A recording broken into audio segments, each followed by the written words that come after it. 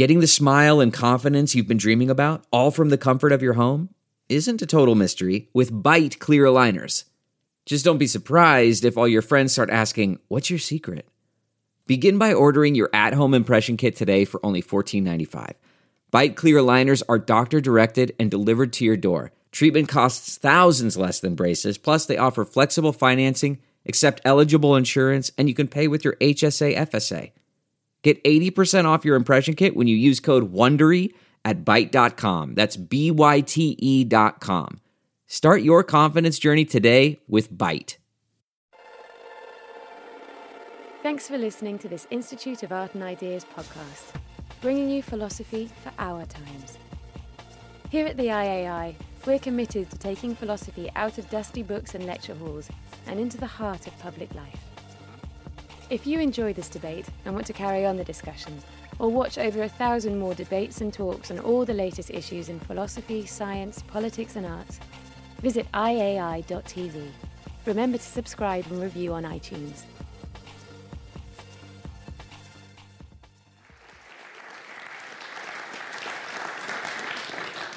Well, good morning, everyone. It seems a little bit, I don't know, sacrilegious or something, doesn't it, to be sitting inside here on this glorious day, sunny day, talking about the dark side of the universe. But it's going to be worth it, I'm absolutely sure. I often feel that one of the best rejoinders to the suggestion you sometimes hear that scientists like to think they know everything and can explain everything is the response that came from the discovery in the late 1990s that the universe seems to be expanding at an accelerating rate, which was one of the key motivating factors behind this idea of dark energy. Because, that discovery showed how profoundly it seemed we'd missed something about the makeup of the cosmos, something that now seems to tell us that around 70% of the energy in the observable universe comes from this stuff called dark energy. And, another 20-25% of it comes from this other stuff called dark matter, which we don't have time to talk about today. Just to make things clear, dark matter and dark energy are different things, if you weren't already clear about that, and we're talking about the former. What is this stuff, this energy that seems to be there that we hadn't previously noticed? So that's what we're here to talk about. And to do that, we have Erik Verlinde on my right, is a professor of theoretical physics at the University of Amsterdam. Michael Duff is also a theoretical physicist and a string theorist from Imperial College in London. And as you've just heard, Massimo Pigliucci has very generously agreed to sit in the third chair that otherwise would have been vacant for this discussion. And Massimo, I guess you'll offer us a very different take, an outsider's take, or I suppose, on this the comic relief question. Right, yes. Oh, great, lovely. That's always a good thing. So first of all, I'll give you Erik Verlinde to talk about his take on dark energy. Yes, dark energy is mysterious, but it's certainly there, and I think it's there for a reason. The universe is extremely large. It's also very dark. Not totally dark. It's also not infinitely large, and it's also not infinitely empty. Indeed, there's something there. If we look at the observed accelerated expansion of the universe, it indicates that space is filled with something, and that's the dark energy that we're discussing. I will explain the relationship between dark energy and the expansion a little later. So I truly believe, by the way, it exists. It's not something that's not there, but it's not described in the correct way. Our current theory, which is based on general relativity, is namely incomplete, and that's my main point I want to make. In Einstein's gravity, we think about space-time basically as having no properties. It's like a stage on which matter moves under the influence of forces. But I think there are reasons, both from the observations as well from theory, to really challenge that point of view, that space-time is empty or made of nothing. First of all, there's indeed the fact that 95% of the energy budget is in this mysterious forms, which is either dark matter or dark energy. But also we have insights from string theory, from black hole physics, that tell us that space-time and gravity eventually will emerge. I mean, it comes about from something microscopic in which these phenomena have no real meaning. So dark energy and dark matter constitute this 95% of the energy budget. I mean, the stars that we see is less than 1%. And if we look at our current laws of physics, we only describe what's being observed. And what we observed are the stars and maybe the radiation from the Big Bang, but that's only a very tiny fraction of all of the energy in our universe. Now, in physics, we generally ignore what is happening in the microscopic level, like the air in this room. We don't generally care about all the microscopic molecules, how they are moving. We just forget this. And this is how we make our laws of physics, and also in our everyday life. We talk about things that move, like the cars and so on, but not the air and in there. The same is true for space-time. And our current theories are ignoring most of the things that are moving in our universe. So I claim that dark energy is actually the thing that we've not described well enough, and that there's a microscopic theory that should eventually explain what's happening in dark energy. So I told you I was going to talk about the relationship between expansion and dark energy. The fact that the universe expands means that things are moving away from us and with higher velocities when we are further away. And eventually there will be a distance where things are moving away with the speed of light. And there's nothing we can see beyond that. And this is what we call the horizon of our universe. There's a finite distance, and you can think about it as a giant dome around us where we can not look beyond. That's, as I said, called the horizon. And there are horizons, other locations where there are horizons in our universe which have to do with black holes. And one of the big discoveries we have made in physics is that horizons have very special properties. And this is a discovery due to Stephen Hawking. A horizon tells us namely about how much, for a black hole, how much information eventually went into the black hole. It also tells us something, that there must be a temperature associated with the black hole. And the same is true with our universe. The universe has a lot of information in there, which is the size of our cosmological horizon. And it's that information eventually that we have not been able to describe yet. We've been ignoring it, but it's contained in the dark energy. The dark energy tells us actually that our universe is not just empty, but it's being filled with something that we still have to learn how to describe. So I think we're not there yet with our theorist point of view. We don't understand everything yet. But I think we live in an exciting time where we're going to change the way we think about gravity, about space-time, and we're going to change even the way that Einstein described gravity with his theory of curved space-time by thinking about, indeed, what is the microscopic building blocks of the space-time itself. So my point of view is that, indeed, we don't have the final theory yet, and that when we have it, I think dark energy will be the most exciting thing that's happening there. And there's lots of equations we haven't discovered about it yet, but it's certainly an indication of the fact that we don't have the complete theory yet. Well, in 1998, we discovered that the universe was not only expanding, but accelerating. And the simplest explanation, and the one I'll focus on today, is that it's due to the so-called cosmological constant that Einstein introduced into his equations in 1917. Now, Einstein famously abandoned the cosmological constant in 1929, calling it the biggest blunder of his life. And so, according to most popular accounts, in the intervening 60 years before the discovery of the acceleration of the universe, according to these popular accounts, we all assumed the cosmological constant was equal to 0. Now, I would like to contend that that is very misleading. You can find that explanation, by the way, in Wikipedia, for example, and I even saw it in a recent edition of Physics World. But it's misleading. In fact, it's so misleading, it's wrong. For example, I myself co-authored a paper in 1979 entitled Quantizing Gravity with a Cosmological Constant. So we certainly weren't assuming it was 0, and others had the same opinion. In fact, I'll argue that the onus was on those who thought it was zero to prove otherwise, not the other way around. Now, why do I say that? Well, the key theme, and it's one that I hope to develop, is symmetry. Symmetry is an idea that pervades all of theoretical physics. Consider a snowflake with hexagonal symmetry.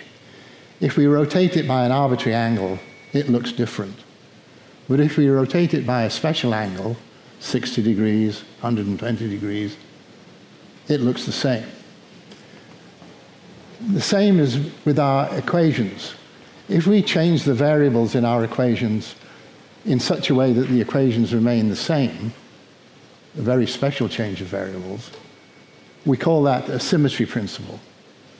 And the sameness we call an invariance principle. For example, if we denote time by t and we shift t by a constant and our equations stay the same, we say they have time translation invariance. And that's a good thing because usually we want our equations, the laws of physics, to be the same next week as they were this week. And other symmetries dictate the standard model of particle physics. So the importance of symmetry cannot be overstated. But there's one aspect of symmetry that we're familiar with today that was not fully appreciated in Einstein's time. Once you've chosen your favorite symmetry, it's not enough to write down equations that are invariant under it. You must write down every conceivable term in your equation that is invariant under it. Because even if at the classical level you decide to leave some terms out that you don't like, the quantum theory will force you to reinstate them. Now, Richard Feynman, one of the world's leading theorists, encapsulated this principle by saying, everything which is not forbidden must be allowed. Now, in Einstein's general theory of relativity is based on what you might call the supreme symmetry, the principle of general covariance. It says that the laws of physics must be the same to all observers, whether they're in relative uniform motion, accelerating, whatever they're doing, the laws of physics must be the same. And that invariance principle allows for the cosmological constant. So Einstein had no right to abandon it. It's there whether you like it or not.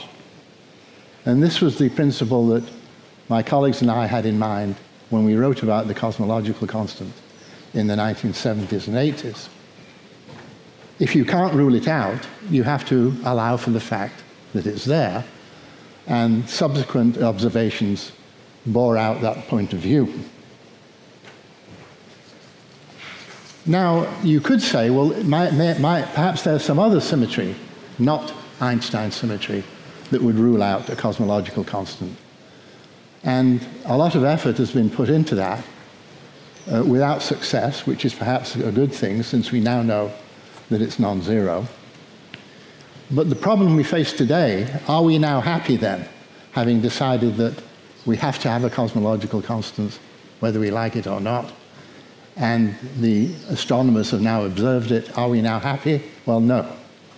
Because the mystery is, why is this cosmological constant so incredibly small? According to our favorite theories, quantum theory would give us a cosmological constant 120 orders of magnitude bigger than what we actually observe. And in fact, someone once said, that's the world's record for the worst agreement between theory and experiment. So, do we need new physics? We don't need new physics to predict the existence of the cosmological constant, but we may need new physics to predict why it takes the value that it does. Yeah, so you're right. I'm neither a physicist nor do I play a physicist on television, but I am a scientist and recently turned into a philosophy of science. My background originally is in biology, and we do have similar problems in terms of, so my interest is in the relationship between evidence and theory. And in population genetics, which is the overarching mathematical structure in evolutionary biology, there is a similar issue of, well, here's what the theory describes, here's what the empirical evidence is, and the two sometimes don't match. Although the mismatch you just mentioned is nothing like I've ever seen in biology, actually. So it's like, I'm glad to hear that the physicists sometimes get it that wrong. So to me, there is a series of interesting questions which maybe we will get to in the discussion whenever these kind of topics come up.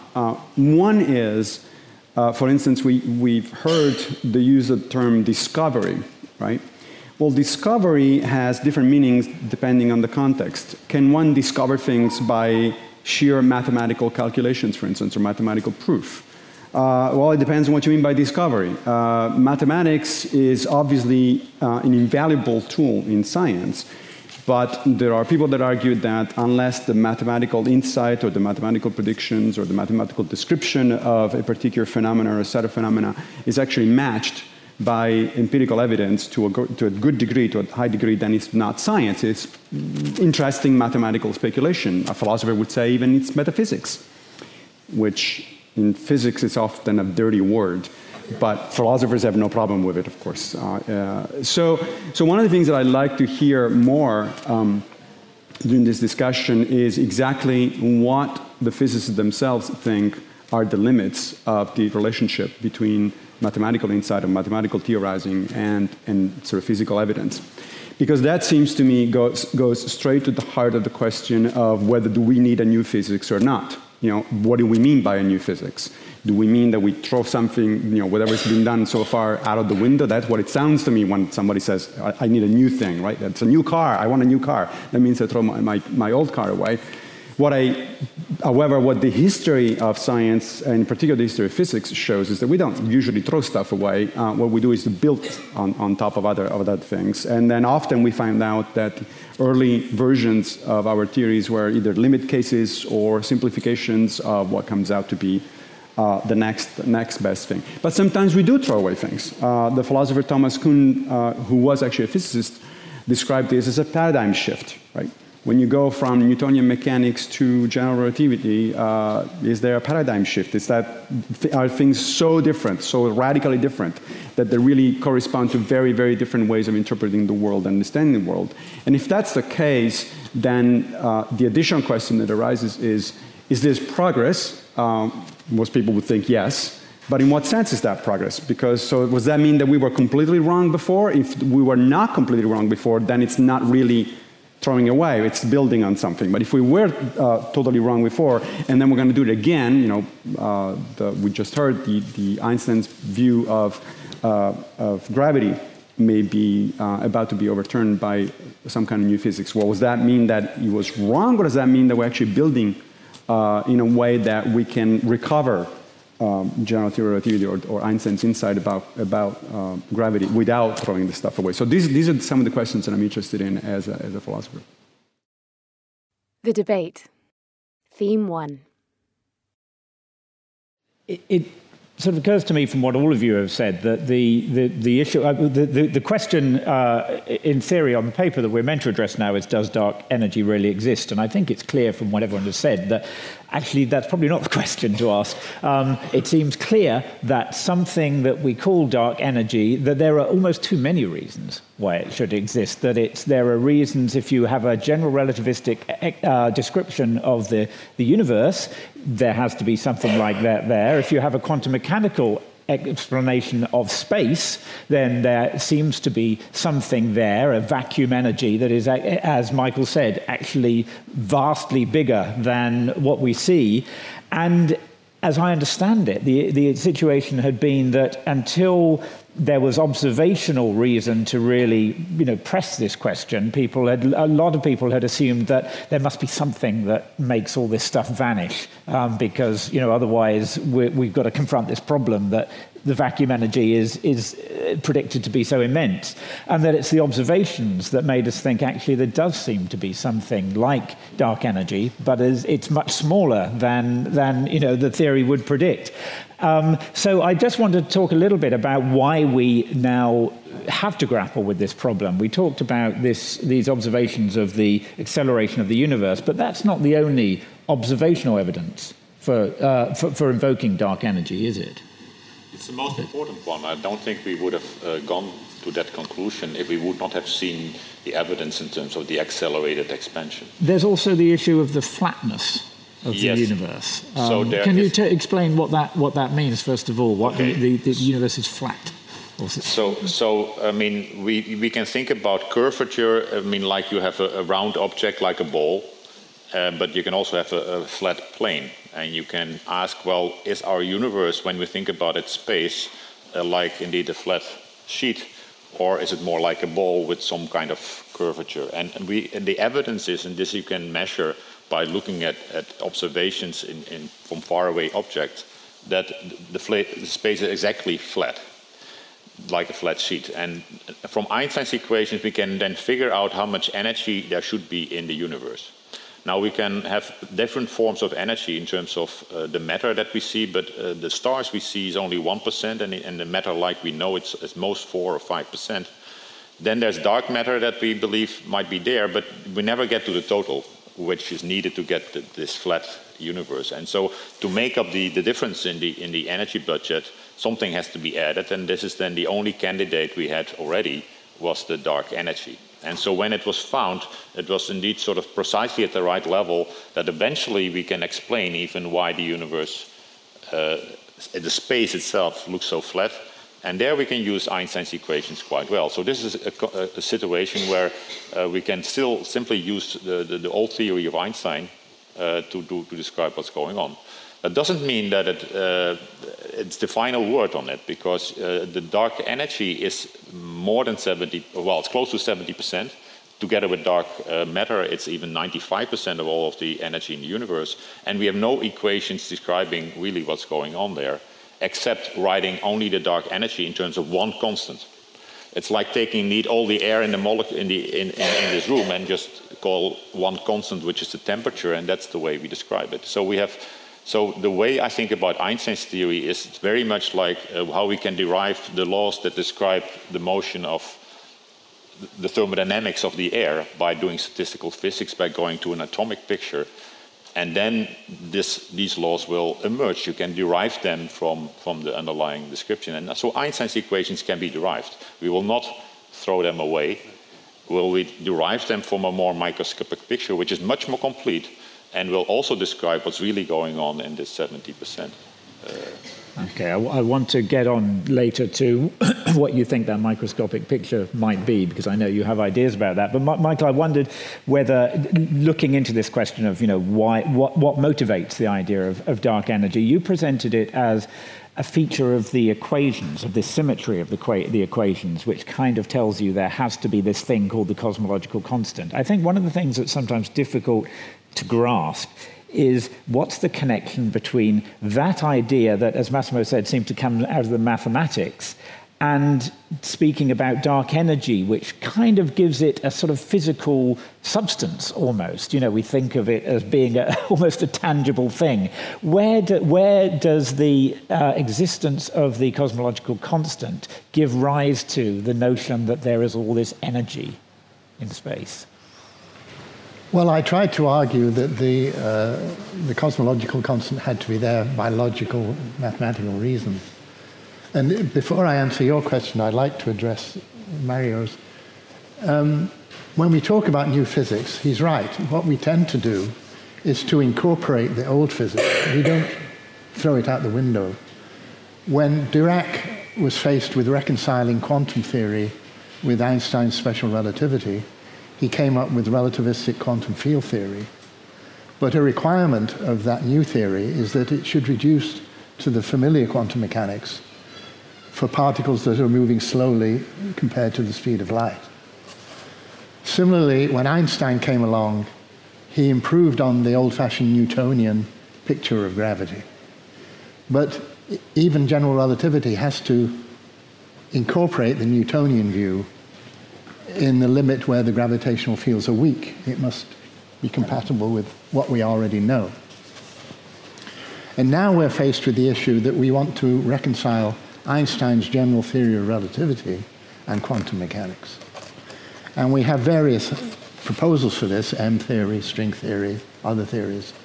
But the requirement would be that in those limits, in the regime in which the old theories were valid, our new theories must still go over to those in that limit. So it's radical and conservative at the same time, in some sense. Now, classically, Einstein's equations allow for a cosmological constant. Quantum mechanically, it's even more compelling for the vacuum energy reason that you mentioned. And unfortunately, the answer we get is way too big.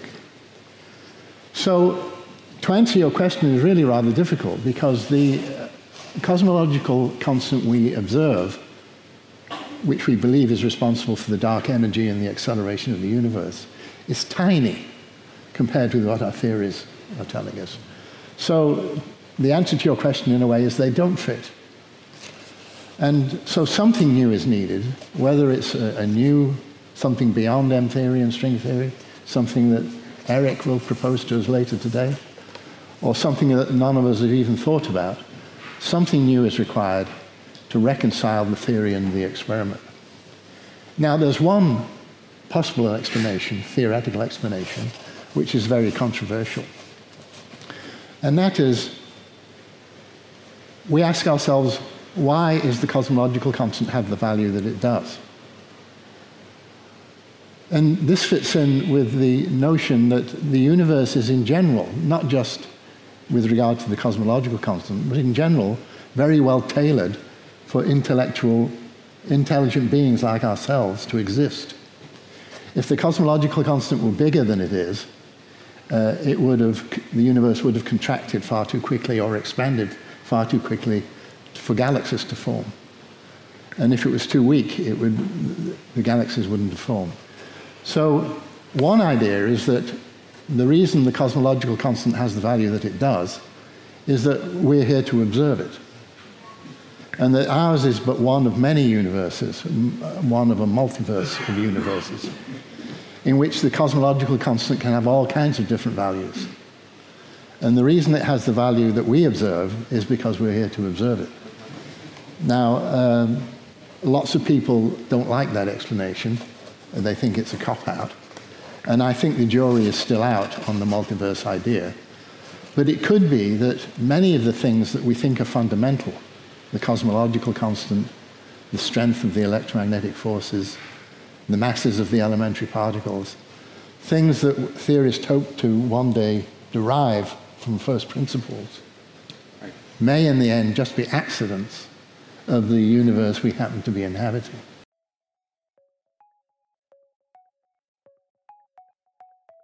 Do you want to hear more from the world's leading thinkers?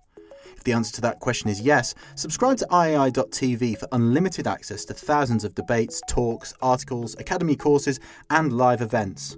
Are you bored of the surface-level news, politics, sports, and entertainment coverage on your newsfeed?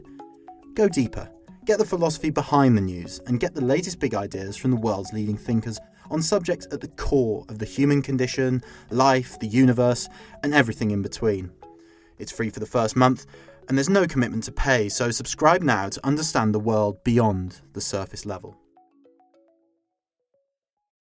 Is it fair to say that string theory supports that idea to the extent that it suggests there are many other solutions to the equations? There are many other ways that things could be, that the rules that we see in our universe aren't necessarily fixed by string theory. Yes, it is supporting that idea. And it's a bringing together of two different strands of thought. The cosmologists like the idea, or many of the cosmologists like the idea of the multiverse, because the most popular version of the Big Bang, the so-called inflationary universe, suggests that our Big Bang was just one of many Big Bangs, possibly infinitely many, and that would lead to the idea of the multiverse. String theory, on the other hand, has millions of different solutions to its equations. So that also lends credence to the multiverse. And so these two groups of people are looking for common ground. And Steven Weinberg, who is one of the most conservative and well-respected particle physicists, who won the Nobel Prize for the Standard Model of particle physics, tried to explain the value of the cosmological constant that we observe by these anthropic reasoning. He argued if it was too small, this couldn't happen. If it was too big, this couldn't happen. And he came up with a number which is remarkably close to the one that was subsequently observed in 1998. So he would have regarded that as a triumph for the multiverse picture. Others are more skeptical. But that, it may in the end be that that's the answer to the puzzle. Is there also some aspect of this fine-tuning that seems to be that says it's only at this era in the development of the universe that beings like us could exist? I hear that there is this transition from a universe dominated by matter to one dominated by dark energy. Is that also an aspect of the problem? Well, I don't know. You have to ask yourself what kind of creatures could exist in a dark universe.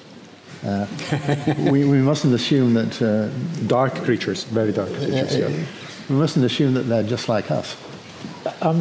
Massimo, this idea of anthropic, I'm sure you've come across this anthropic reasoning. Oh, yeah. And it always feels like it is a question for the philosophy of science more than for physics. Do you think that that's true? Do you think it's a different kind of argument to what is generally used in science as an explanation for things? So I subscribe to the idea that there is a number of issues that are the borderlines between philosophy and science. I don't draw a sharp distinction between, let's say, theoretical biology and philosophy of biology, or theoretical physics and philosophy of physics, or mathematics and philosophy of mathematics, for that matter. There are some issues that are clearly only about the science. You know, if the question is straightforwardly empirical, then the philosopher, since we like our armchairs, see, I'm uncomfortable because there are no arms in this chair, but we like our armchair stuff, so those questions are clearly non-philosophical. And then there are some questions that seem to be definitely more on the philosophical side. But this one is one of those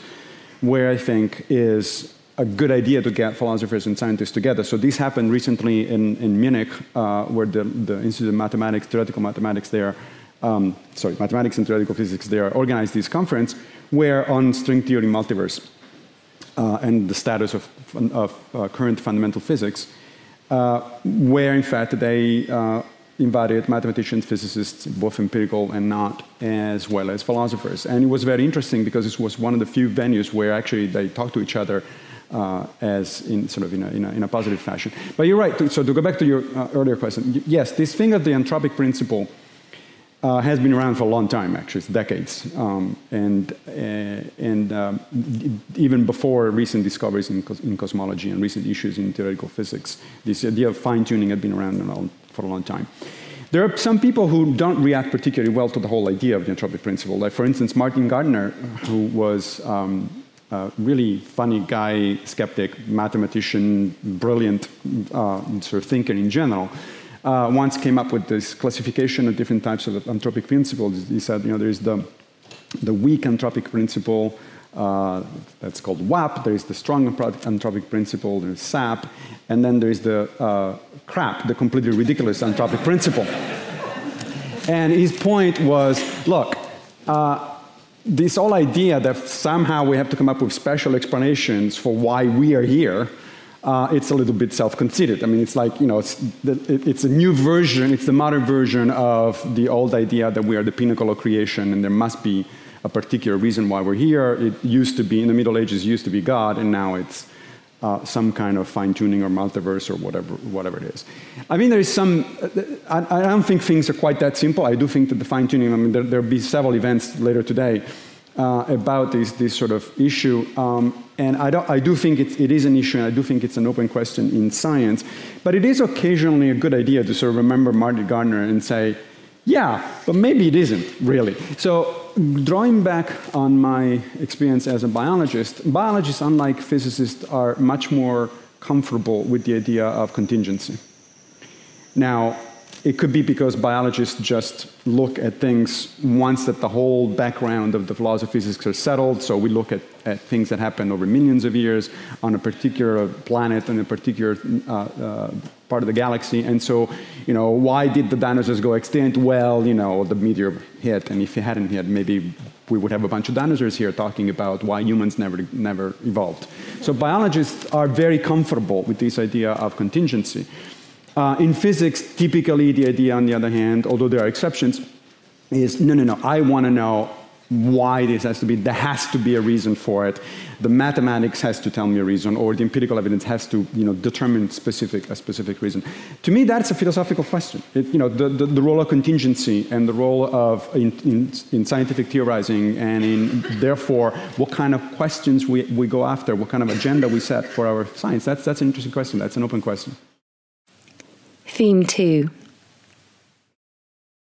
Let's look at that then in the remaining time we have, because if we're not going to be happy with accepting this anthropic reasoning for explaining why dark energy is so small, then we need another explanation. Erik, do you have, I think you do have a suggestion for where that may come from. You talked about a microscopic picture of what's going on. That's correct. I mean, I do think that eventually we will replace the theory that has all these different constants in there where we don't know of any reason why they have a particular value. And I think when you go to the microscopics, then there's one question you have to address already is, how many building blocks I'm going to make the space-time out of? That's going to give me a very large number.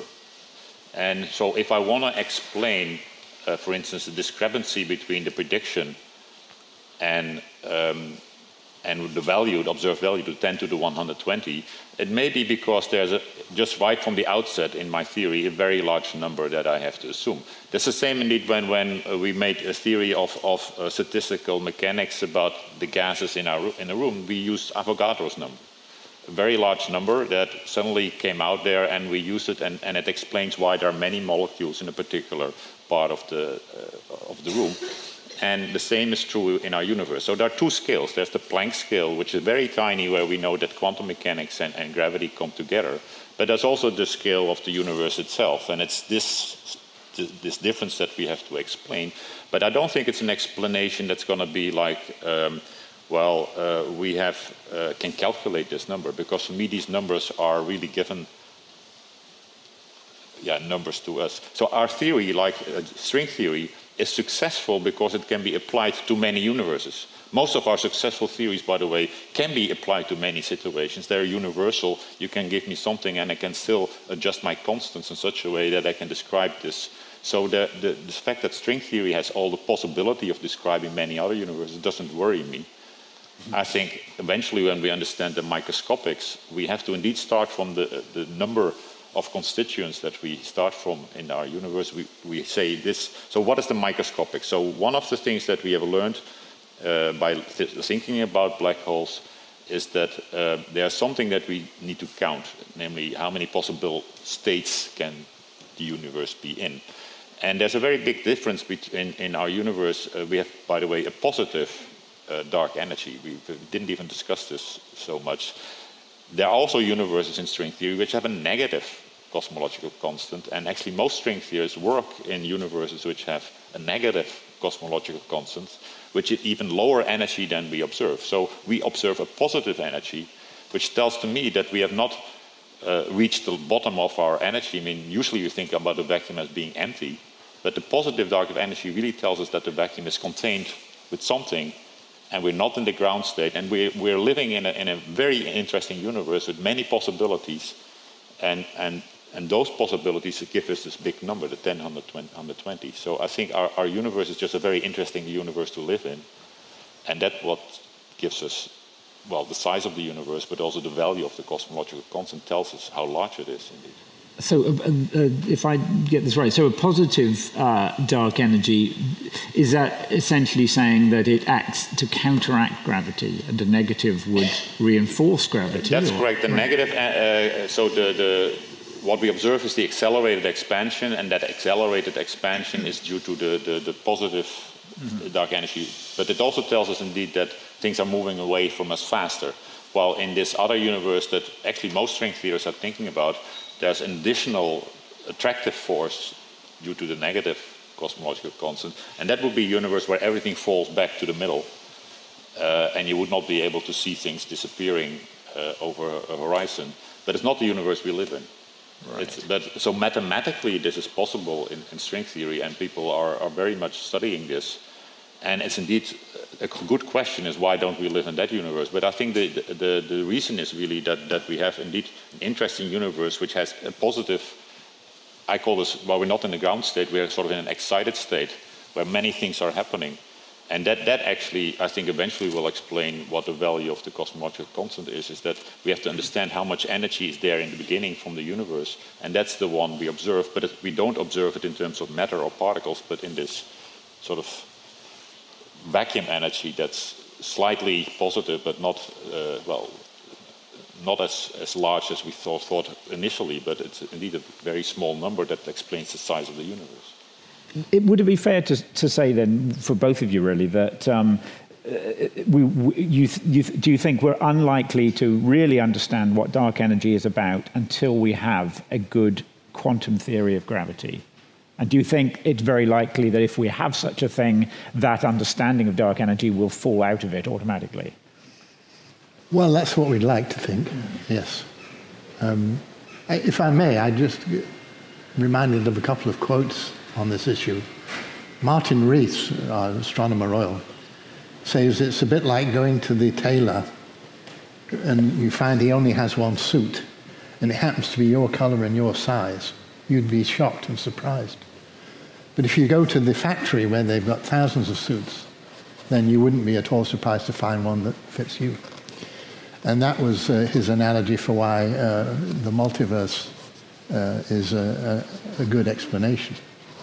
If you don't adopt the multiverse, you've got some explaining to do.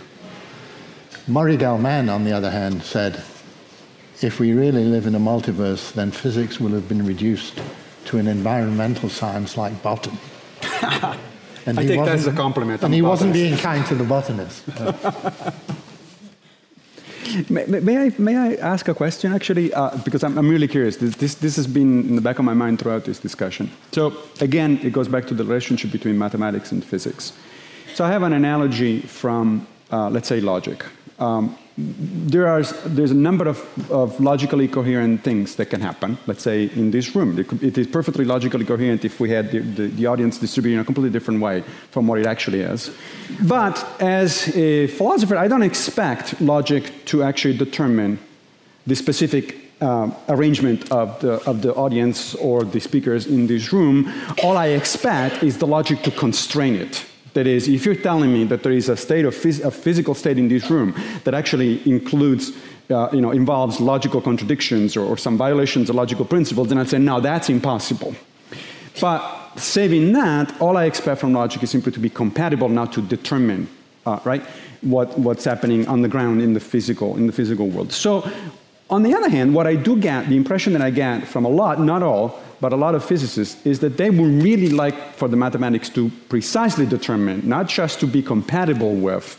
So physical reality shouldn't be just a subset of mathematics, but mathematics should just point and that's it. That's the way. Things have to be this way. That strikes me as almost, I'm going to use the P word here, almost a Platonist view of mathematics. That is, there's this sort of almost a mystical realm. I'm not accusing you guys of being mystical, but almost this idea that mathematics somehow transcends even the physical world, that it determines exactly how things are.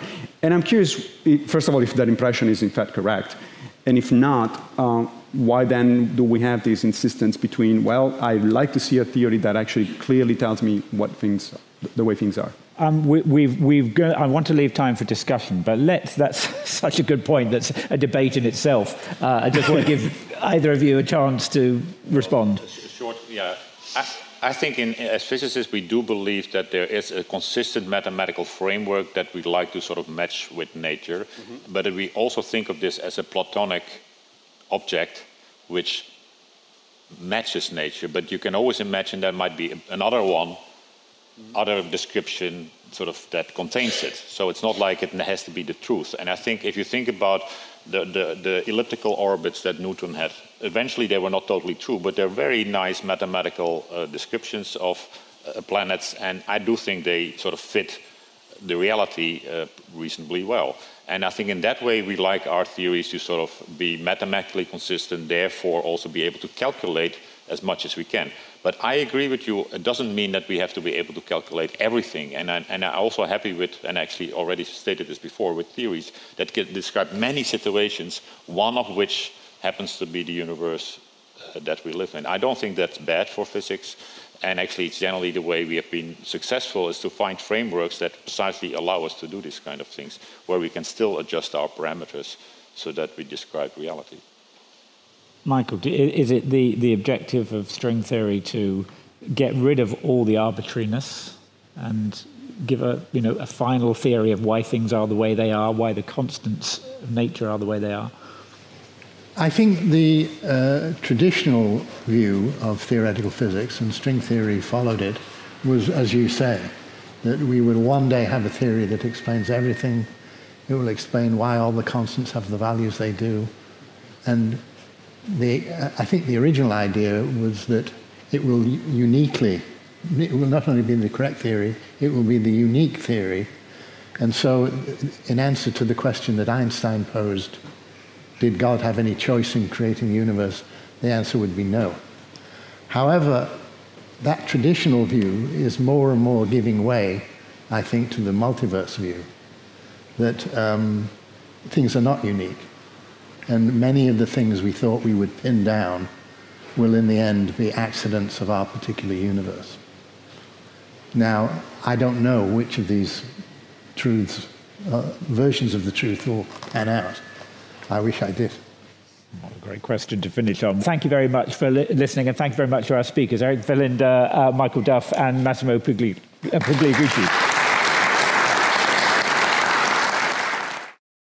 Thank you for listening to this Institute of Art and Ideas podcast.